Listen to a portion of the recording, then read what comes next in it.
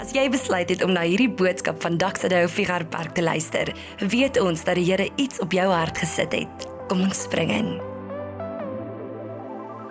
Nou ja, ons is vanoggend dan in week 3 van 'n baie opwindende reeks wat ons noem My Story of My Story.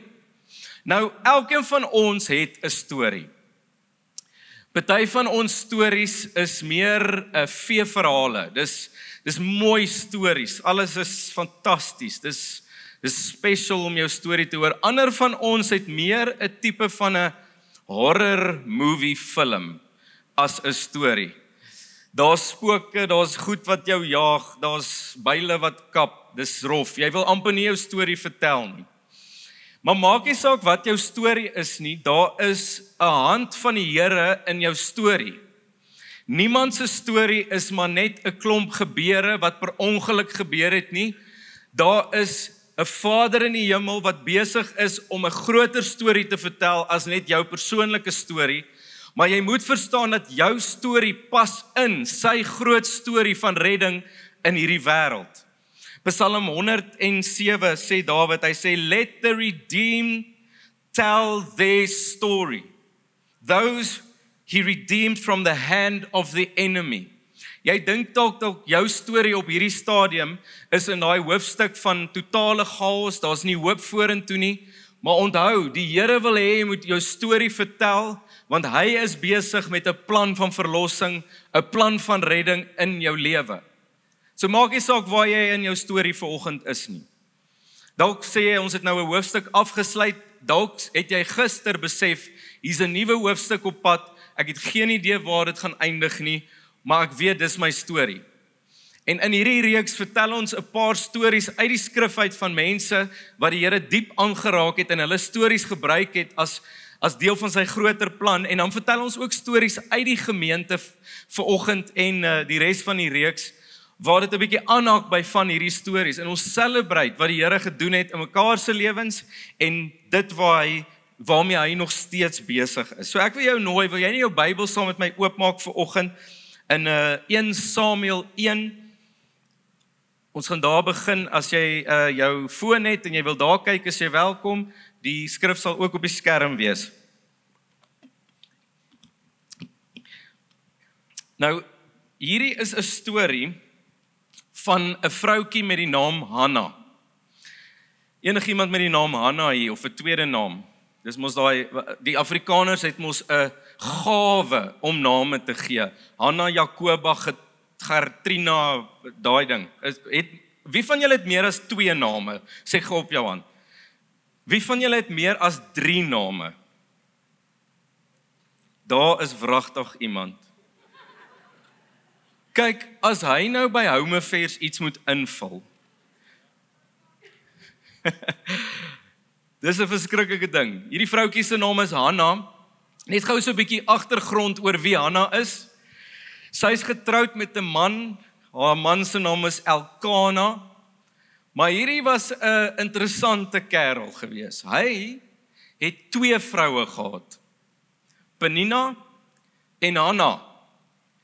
Penina was die een wat baie vrugbaar was, sy het kinders gebaar, sy het kinders, die woord sê sy het seuns en baie dogters gehad. En Hanna was die een wat geen kinders kon kry nie.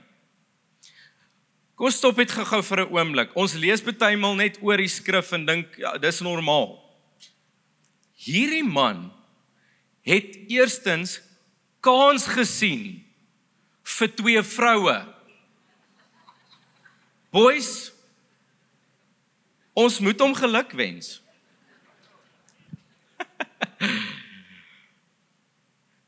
Die tweede ding is, hierdie girls het ingestem om al 2 getroud te wees met hierdie man. Nou, ek weet nie van jou nie, kyk, my vrou het 'n manier hoe sy die huis organiseer. En as my skoonma of as my ma en my suster kom kuier, dan is daar soeke klein oorloggies wat uitbreek in die kombuis nou en dan as hulle die reëls breek. Ken julle dit? Want sy doen haar ding soos wat sy dit doen. Nou kan jy imagine, hier's 2 vrouens in hierdie huis. Ek wonder of hulle dit opgebreek het om te sê, jy vat die slaapkamers en jy vat die leefarea. En dan decorate jy daar en jy decorate daar. Ek wonder hoe dit gewerk het, maar hierdie perd het kans gesien daarvoor, so well done Elkanah. Maar nou kan jy net imagine, so huwelik moet obviously groot krisis veroorsaak. Want sien, hier's die ding, is Elkanah, as hy gaan offer het, hy gaan na die tempel toe en hy offer aan die Here, en wat hy doen is, hy gee klein porsies vleis vir Penina en haar kinders. So elkeen kry 'n worsie. Dis dit. Dan sê die woord, vir Hanna gee hy 'n dubbel porsie. Hy gee dubbel wat hy vir hulle gegee het vir een girl, sonder kinders. So ons kan dadelik agterkom, hy was liewer vir die een as vir die ander een. Nou ek wonder net of hy gedink het, hy gaan vir al twee ewe lief wees, maar hier gebeur dit. Hy's liewer vir Hanna.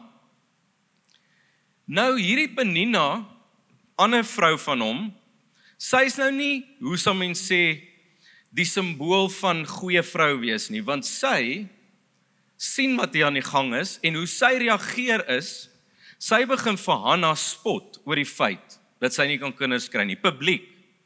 Sy maak 'n groot vas daarvan, om vir haar te wys, jy kan nie kinders kry nie, ek kan kinders kry, ons kry klein vleisies, maar ek kan kinders kry.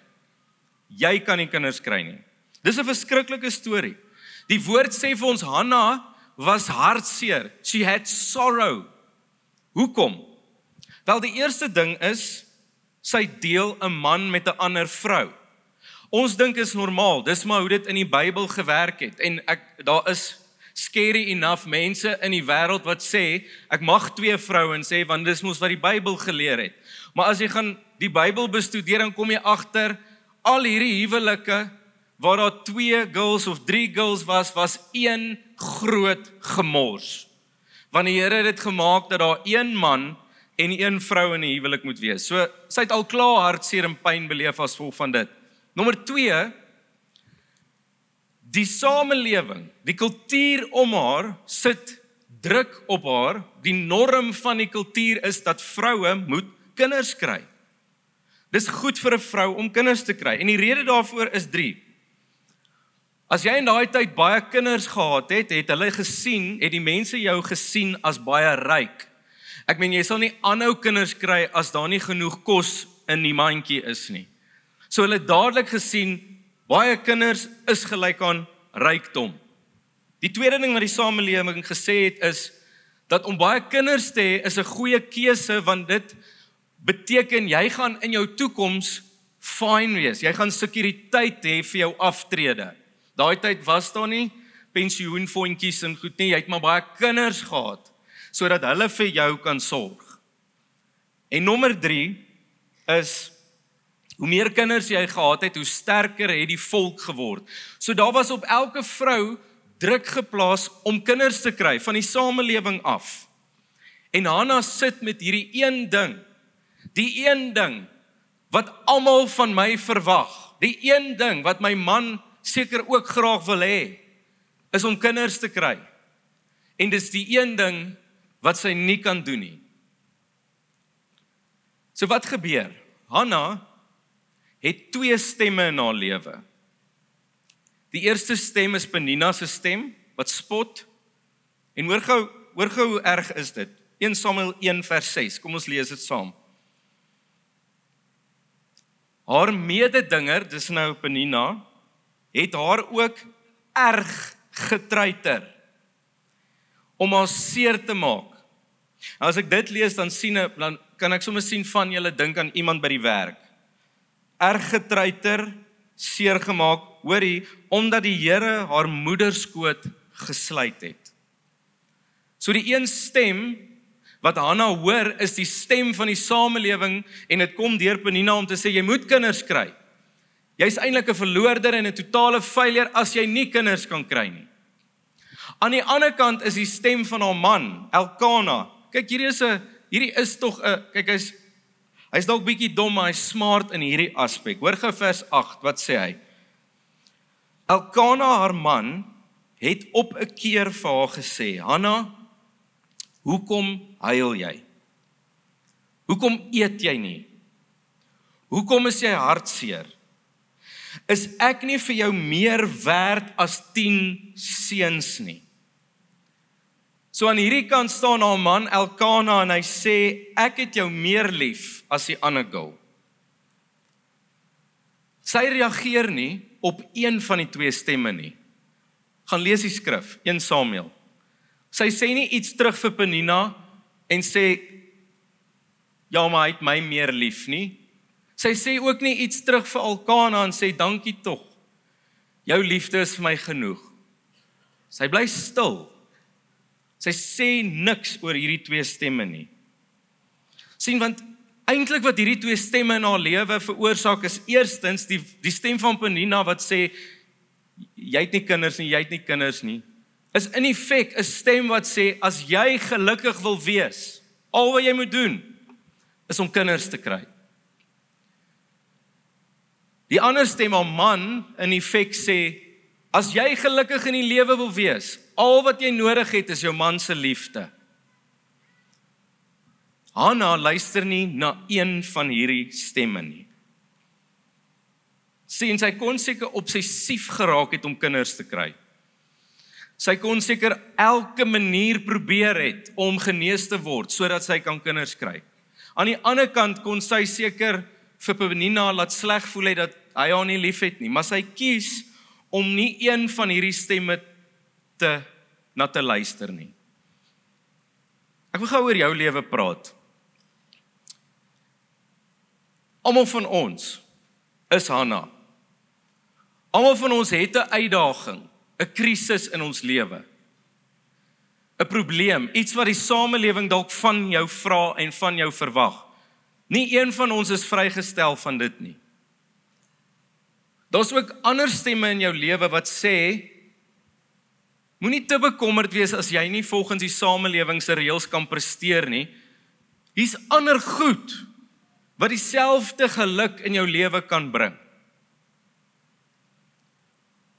Hanna staan voor daai oomblik. Sy staan voor daai vraag. Lyk my as ek gelukkig wil wees met 'n kinders kry, of ek moet nou maar net vrede maak dat my man se liefde gaan my gelukkig maak.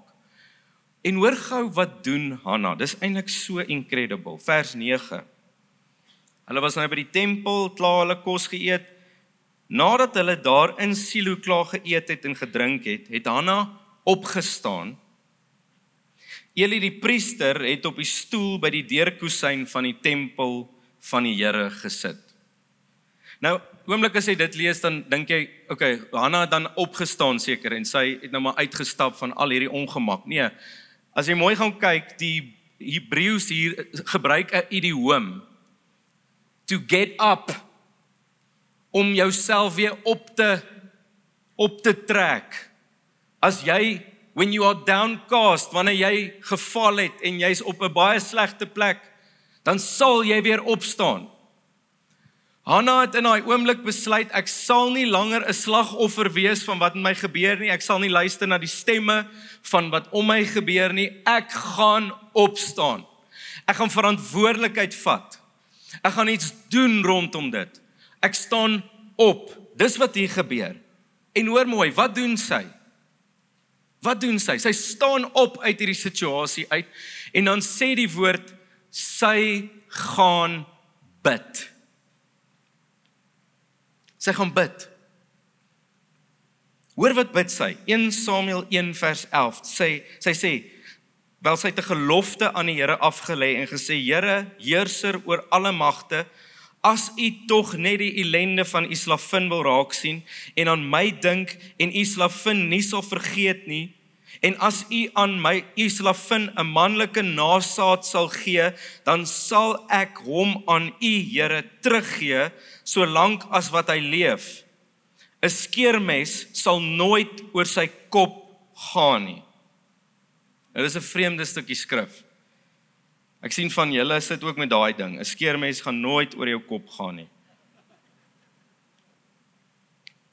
Dit lyk asof sy in 'n onderhandeling met die Here betrokke is. Sy sê, Here, ek is in hierdie krisis, ek staan op, maar ek gaan met u onderhandel. Ek sal, as u vir my 'n kind gee, sal ek hom teruggee vir die kerk.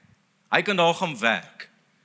Dit klink asof sy die Here se arm draai, sodat hy moet dink, ai, Hanna, goed, in daai geval, great, dan gee ek vir jou kind. Maar dis glad nie wat hier gebeur nie. Jy sien, ons dink is baie maklik. Weet, sy gaan 'n kind kry en gaan sy hom vir die Here teruggee. Dis nie so eenvoudig nie. Wat sy in effek hier sê is, ek gaan my kind opgee om 'n Nazariet te word. Dis wat sy hier sê. Weet jy wat 'n Nazariet in die Ou Testament? Dis 'n baie interessante ding. Dis iemand wat vrywilliglik homself aanmeld by die kerk en die tempel en sê, ek gaan vir Christus kom help, vrywilliglik. Is daar so iemand vanmôre? Praat na die tyd met hom. Jy mag nie jou hare sny nie. Julle mag maar julle hare sny as julle vir Christus wil kom help. Maar die punt van die saak is, Hanna sê, Here, ek sal hierdie kind teruggee. En dis nie net 'n mooi beloftetjie wat sy aan die Here maak nie, dit impliseer 'n klomp goed, want hoekom wil mense kinders gehad het? Eerstens, om in te pas.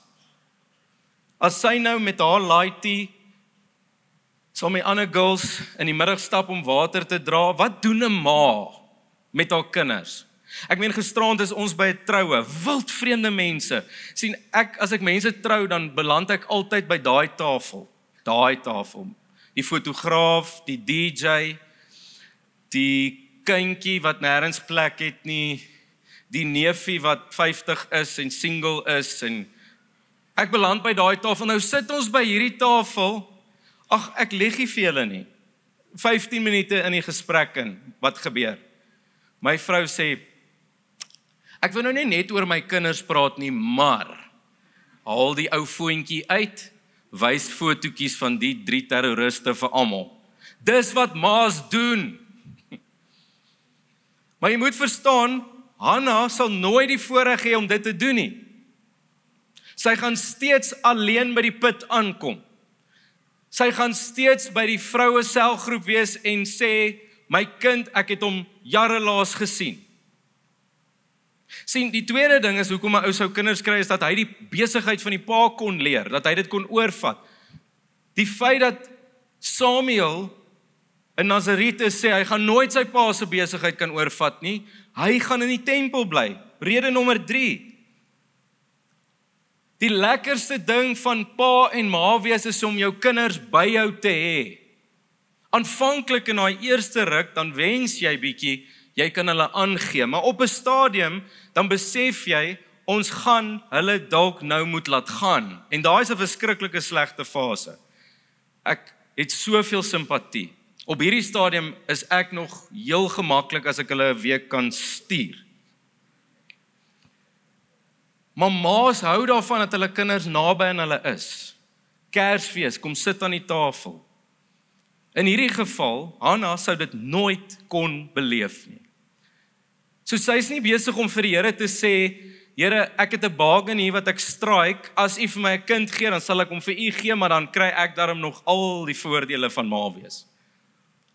Sien, wat sy hier doen is verskriklik belangrik. Wat sy hier doen is, sy sê vir die Here die volgende, sy sê, Here, tot nou toe, wou ek graag 'n kind gehad het vir my, maar nou is ek op die plek waar ek graag 'n kind wil hê vir u. Hoor jy die verandering in Hanna se hart? Dit gaan nie meer oor haar behoefte om kinders te kry nie. Dit gaan oor haar behoefte om die Here te dien, om hom te eer in die proses. Dis so mooi wat hier gebeur, want toe sy nou opstaan, sê die woord, en sy stap uit, hoor gou wat sê sy in vers 18, mag u slavin genade vind in die oë, die vrou is toe daar weg, sy het geëet, haar gesig gewas, en sy was nie meer droewig nie. Sien, as sy 'n bargain met die Here gestraik het, sou sy nog steeds droewig gewees het, en sy sou nog steeds angstig gewees het van, gaan hy nou vir my 'n kind gee? Die woord sê, die oomblik toe sy surrender, toe is haar hart vry van angs, van bekommernis, van hartseer, want sy het haar vertroue verplaas van ek wil iets hê vir my, na Here, ek wil iets hê vir U. Dan die mooiste ding, in hoofstuk 2 sing sy 'n liedjie. Sy sing 'n song vir die Here. Dis 'n hele stuk waar sy net die Here se lof besing, en dan vers 8 sê sy sê, hy laat armes uit die stof opstaan. Van die as af het hy behoeftiges op om hulle by vooraanstaandes te laat sit en 'n ereplek hul erfdeel te maak. Hoor jy wat sê sy? Sy sê, Here, ek het moontlik verwag dat U my gaan ontmoet in die feit dat ek 'n ryk vrou is en baie kinders het, maar U het my gevind in my swakheid. U het my kom haal op die plek waar ek die grootste verleentheid en hartseer gehad het. U het my kom vind, Here, waar ek eintlik opgegee het, waar ek hopeloos was. Dis daar waar U redding my kom haal het. En ek dink soms in ons lewe, as jy gou na jou eie storie kyk, dis so maklik om vir die Here te vra, Here, gee net vir my die ding, of kry net van hierdie deurbraak uitgesort. Maar die Here vind ons in die swakheid. Dis daar waar sy redding die grootste getuienis word. Dis in ons swakheid, in ons stikkend, waar die Here sy genade die grootste uitstort. Waar jou storie 'n storie van redding word, 'n storie van herstel word. 'n storie van die Here se heerlikheid en nie jou heerlikheid nie. Dis daar in daai spasie waar die grootste verleentheid lê, waar die Here sê jou grootste heerlikheid sal daar openbaar word. Dis Hanna se storie.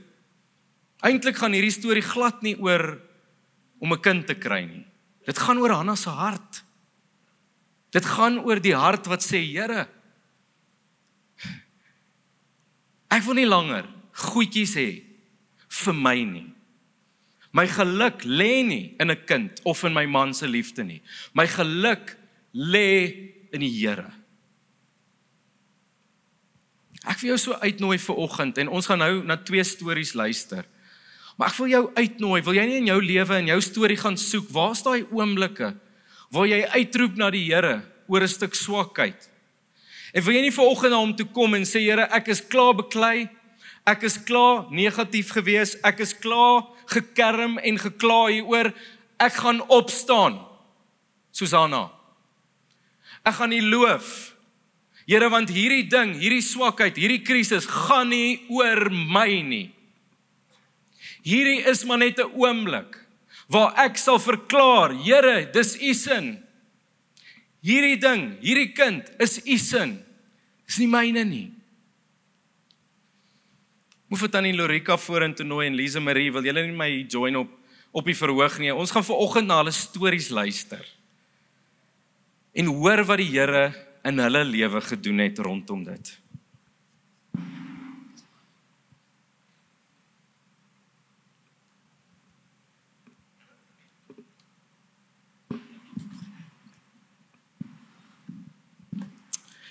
Môre julle, welkom. Môre. Dis nie so scary nie, kyk maar net daar agter. Right julle. Tannie Lorika, Lise Marie, julle al twee het 'n storie eintlik van groot genade en deurbraak. Spesifiek rondom die ding van kinders. En ek wil hê julle moet dit vanoggend deel met die gemeente. So kom ons begin sommer met Tannie Lorika. Deel asseblief julle storie. Ek het baie papiere en goed hier.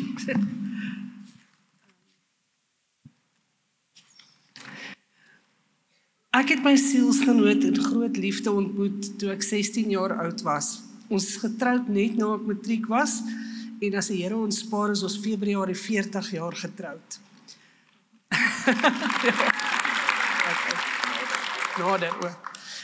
My grootste droom, so seker maar die meeste vrouens in, was om 'n mamma te wees. Na 2 jaar se getroude lewe was ons reg om met 'n gesin te begin. Min het ons geweet dat die Here heeltemal 'n ander plan met ons het. Ons reis het begin met eindelose maandelikse doktersafsprake, baie medikasie, operasies en damme vol trane en hartseer. Na 5 jaar het die dokters ons meegedeel dat ek slegs 'n 10% kans het om swanger te raak. Dis nou na al hierdie behandelings en al daai dinge. Ons was moedeloos, maar het 'n belofte van die Here gekry in Markus 10 vers 27. By die mens is dit onmoontlik, maar by God is alle dinge moontlik. Ek het dit in ons huis opgeplak en oral geskryf en as ek getwyfel het ons net daaraan vasgeklou. Iemand by die kerk het een aand by 'n bidtuur vir my gesê, glo ek nog die Here kan dit vir ons doen of hoop ek net? En ek het besef, miskien glo ek nie meer nie. Ek het regtig net gehoop ek raak swanger.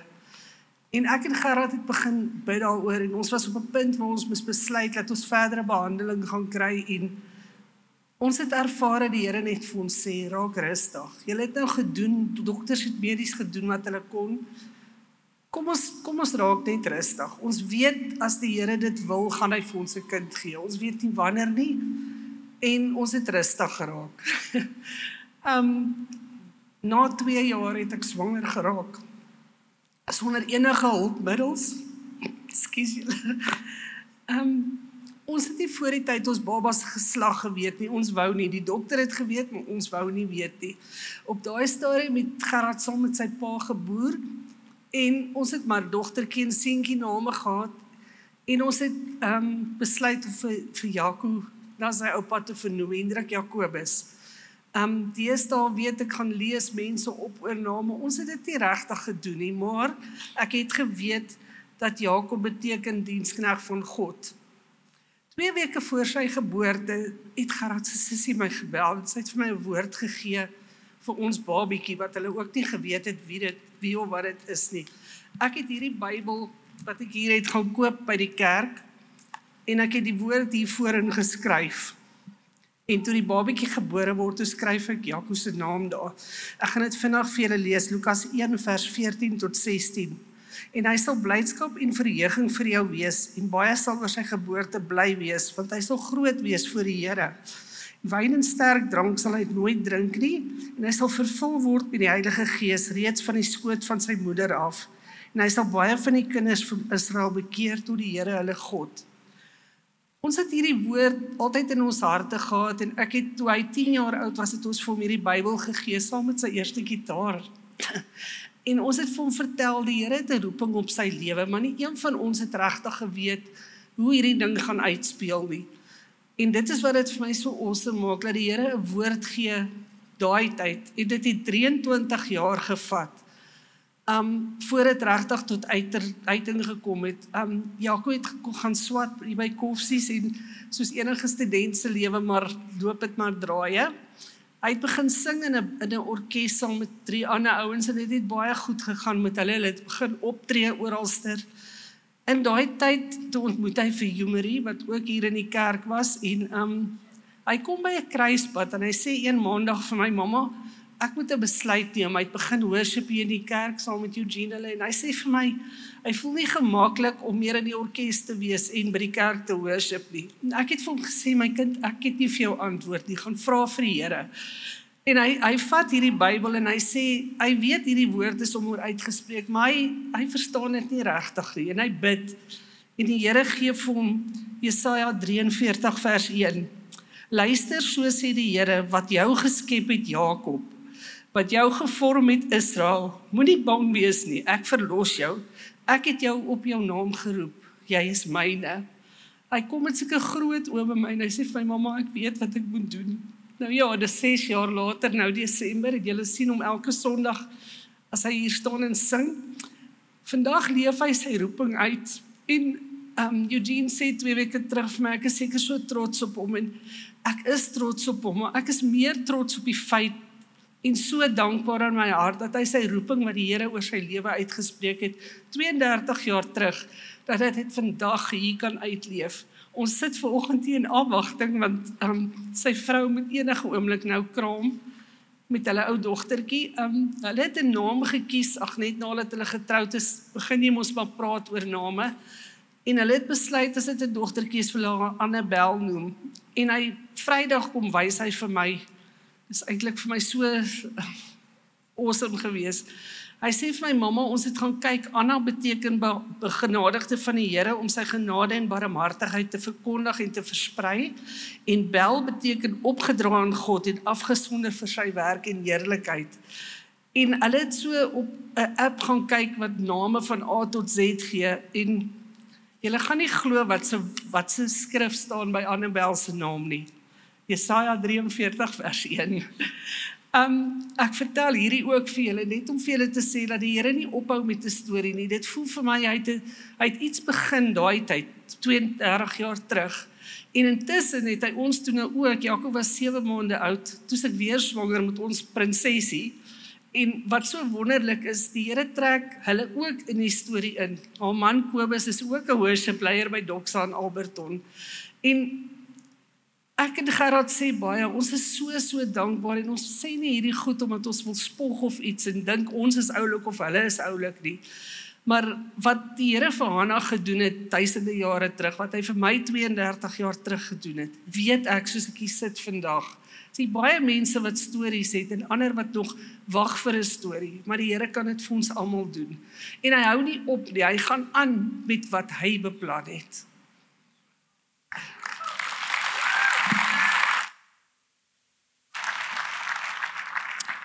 Wat 'n spesiale storie, en ek het die voorreg nou gehad om met Jaco hierdie pad te stap en net te sien hoe die Here sy roeping stadig maar seker aan hom bekend maak en hoe hy in dit intree. Wat 'n incredible story.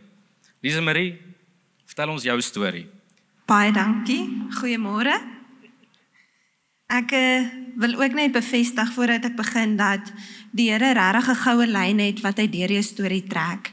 En ons sien dit nie altyd raak nie. Soms is ons oë toe vir wat die Here in ons lewe doen, maar hy is konstant besig met ons. En die Here stap 'n ongelooflike pad met elkeen van ons. So ek wil julle terugvat na 2016 toe, waar ek 'n gesprek met die Here gehad het, waar hy 'n belofte vir my kom maak het. Ons was in gesprek met mekaar en ek sou Desember daardie jaar getrou het, en die Here het vir my kom vra of is dit die man wie ek sien my kinders groot maak. Daar was baie tekens hoekom dit nie die Here se wil was dat ek met hierdie man moes trou nie, maar die eie wyse ek wou dit maak werk. En genadiglik met die Here se krag het ons die besluit gemaak om nie te trou nie. En die Here weet, wanneer dit vir ons moeilik is, weet hy hoe om met ons te kom praat en hoe om in te gryp. Ek was oortuig dat ek op 22 getroud sou wees. Teen 24 sou ek my eerste kind in die wêreld verwelkom het. Ek's 'n beplanner en hou daarvan om goed vooruit neer te lê, maar dit het nie so gewerk nie. En hier is ek op 24 en ek maak die keuse om nie te trou nie, onwetend wat die toekoms inhou.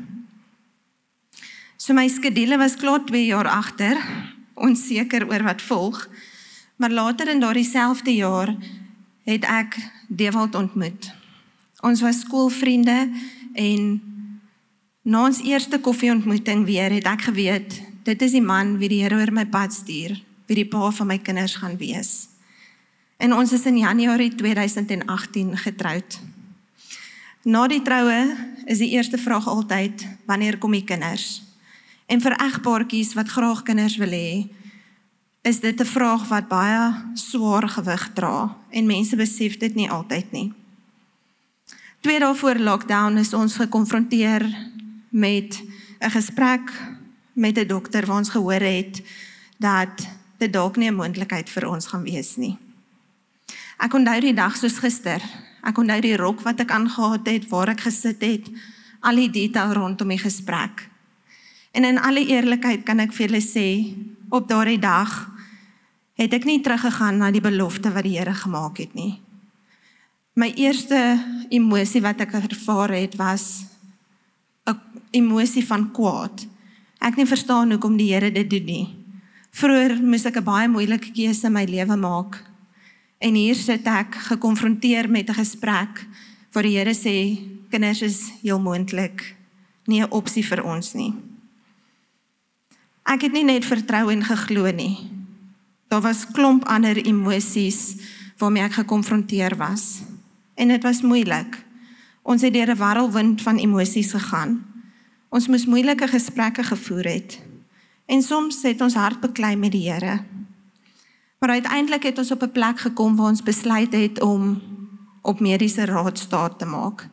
En ons het met behandeling begin, maar niemand kan jou voorberei vir die emosionele stryd wat dit inhou nie. Dis nie net 'n emosionele stryd nie, maar dis ook 'n geloofstryd. En dis moeilik. Ek onthou die eerste dag wat ek op die spreekkamerbed gelê het. Dit was spesiaal. Die dokter het saam met ons gebid en ek het die seën van Retief Burger en Rihanna Nel oor en oor geluister. Ek het in smeekgebed gelê terwyl Dewald my hand styf vashou. Ek het die Here herinner aan sy belofte. Ek het vir hom teruggevat na die aand in Augustus 2016 en ek het gesmeek dat hy vir ons 'n babietjie sou gee. En toe ek opstaan van die bed af, toe sien ek die vers teen die spreekkamermuur. Lukas 1 vers 45. Dit was in Engels geskryf. Blessed is she who believes in the promises the Lord has made for her. En daar het ek geglo. Ons gaan geseën word met 'n babietjie. Hier het ek gesien dat die Here is teenwoordig. Hy het nie van ons vergeet nie. En ek was vas oortuig die siklus sou werk. Maar ongelukkig was dit nog nie die Here se plan vir ons nie. En so het ons siklus na siklus deurgegaan. Elke keer was dit onsuksesvol. En dis wanneer jy raad op raak. Jy gryp na enige iets en niks. Enige iets wat hoop bring. En my skoonsussie het vir my 'n boek gegee, Praying Through Your Pregnancy. En met elke siklus begin ek die boek van voor af lees. En dan met week 4 met die bloedtoetse, dan maak ek my boekie toe en jy probeer jouself van die grond aftel. Dit het met tye gevoel of ek alle perspektief verloor. Ek het selfs begin twyfel of die Here regtig met my gepraat het op soveel geleenthede. En toe kry ons die goeie nuus van 'n positiewe bloedtoets. Maar dit was nog steeds nie die tyd nie. En dan is jy weer gekonfronteer met ander emosies, ander goed waardeur jy moet werk. En infertiliteit, soos baie ander uitdagings, het die vermoë om elke aspek van jou lewe oor te neem. Al jou gedagtes, jou besluite, jou aksies begin later hierom draai. Die vraag is eindeloos en dis sielsuitputtend. Maar een ding is seker, die pad wat ons stap, ongeag wat jou uitdaging is net te moeilik om dit alleen te stap. Ons is so afhanklik van die Here se goedheid en guns. En vandag sit ek hier, soos julle kan sien, is ons wonderwerk seentjie op pad. Ek is 38 weke swanger en ek kan getuig van die Here se goedheid en guns in ons lewe. Ons gaan hopelik die voorreg hê om in die komende week ons seentjie te verwelkom. En hierdeur wil ek net vir julle sê dat mens raak moedeloos. Mens verloor soms perspektief. En soms is dit te moeilik om met die Here in gebed te tree. En dit is ook oukei. Ons mag worstel, ons mag sukkel, maar ons mag net nooit twyfel in die goedheid van die Here nie. Want een ding is seker, ons is nie net totaal afhanklik van hom nie, maar hy is konstant persoonlik besig met elkeen van ons storie. Dankie, Eugene. Kom ons gee vir hulle 'n groot handeklap. Net en moet sit. Ek gaan vir Son vra om net agter die klavier in te klim. En ek beleef so die Here vanoggend mense wil bedien. En miskien kan Roan en Anneke ook sommer hier by my kom staan. En oom Gerard Dewald kom join my sommer hier voor. En ek het net vanoggend op my hart, ja, beleef ek sommer die Here wil dalk mense bedien vanoggend wat dalk op dieselfde plek is op die oomblik, of wat alreeds moed opgegee het, of wat sê Here, Ja, Here, ons kan nie meer nie. En ek onthou in my en Jana se storie, ons het vir 'n jaar lank probeer. En die vyand speel met jou se gedagtes en met jou geloof. En op 'n stadium kom ek na die Here toe en ek sê, Here, hoekom? En dit was so eenvoudig hoe die Here my geantwoord het om te sê, maar het jy my al gevra? En toe ek dit besef, het ek 'n Hanna oomblik gehad van, Here, ek begeer 'n kind vir myself. Maar dit gaan nie oor my nie. Dit gaan oor u storie. Dit gaan oor u heerlikheid. En ek wil vanoggend 'n verskriklike brawe ding vra, is as jy vanoggend dalk julle as koppel op hierdie plek is, dan wil ons vir julle bid vanoggend. Ons wil langs julle kom staan as gemeente. Ons wil sê, Here, ons vertrou u saam. Ek gaan vir jou 'n baie brawe ding vra. Miskien as jy as koppel hier sit vanoggend en dis julle begeerte, kan ek vir jou vra om vir 'n oomblik net in jou sitplek op te staan. En as jy vrymoedigheid het, wil jy nie hier voorkom staan nie. Hier's koppels wat die Here se heerlikheid en se deurbraak al beleef het. Ek onthou met Roan hulle, keer op keer, jaar in, jaar uit. En in 'n oomblik het die Here voorsien. So ek wonder, is daar enige iemand vanoggend wat sê, hier's ons, bid vir ons.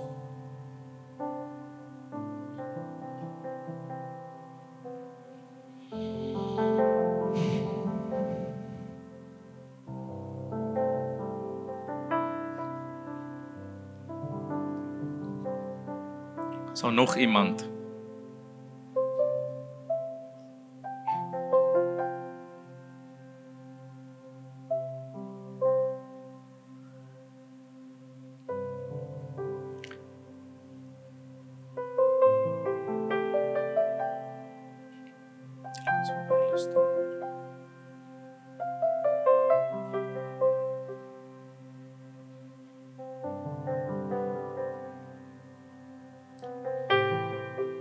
Laaste uitnodiging.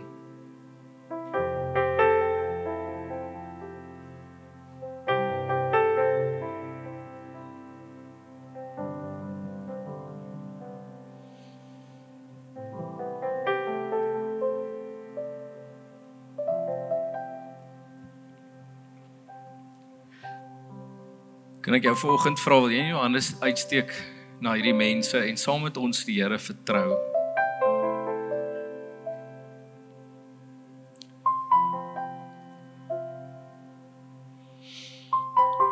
Saam met ons vertrou vir die Here se incredible genade.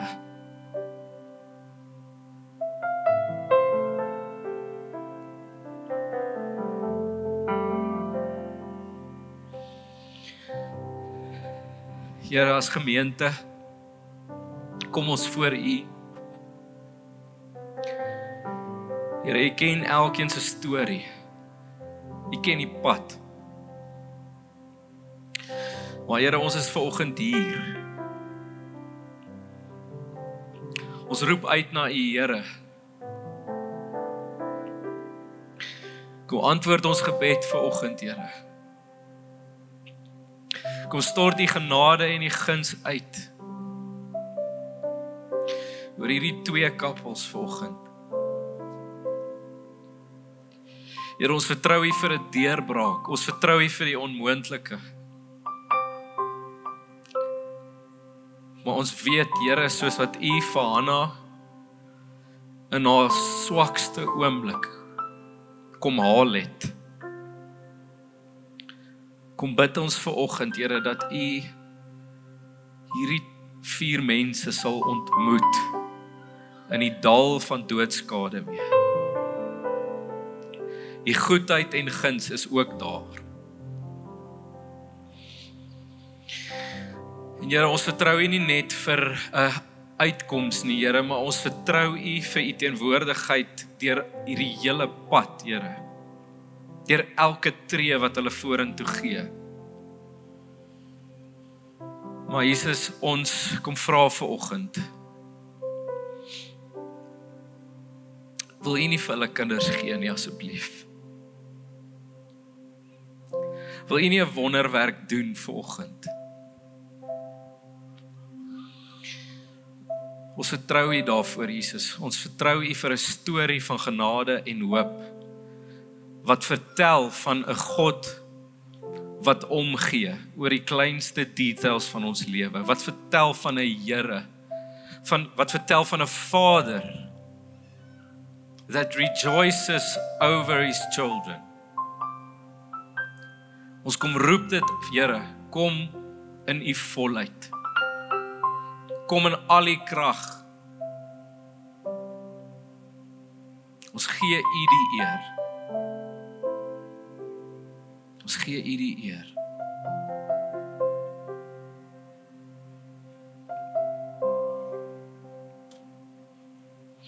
Kan ek jou gevra om op te staan? Ek wil ons moet net hierdie chorus sing, Waymaker, Miracle Worker. Sommige net so met die klavier. Ek wil ons met ons stemme hoor. Kom steek ons hande op en ons sing dit net uit. Waymaker, miracle worker, promise keeper, light in the darkness, my God, that is who you are. Waymaker, miracle worker, promise keeper, light in the darkness, my God, that is who you are. Kom ons sing saam, Waymaker, Waymaker, miracle worker, promise keeper, light in the darkness, my God, that is who you are. Waymaker, miracle worker, promise keeper, light in the darkness, my God, that is who you are. Kom sing hierdie stukkie, even when I don't see it, you're working. Even when I don't feel it, you're working. You never stop working. You never stop working. Even when I don't see it, you're working. Even when I don't feel it, you're working. You never stop working. You never stop working.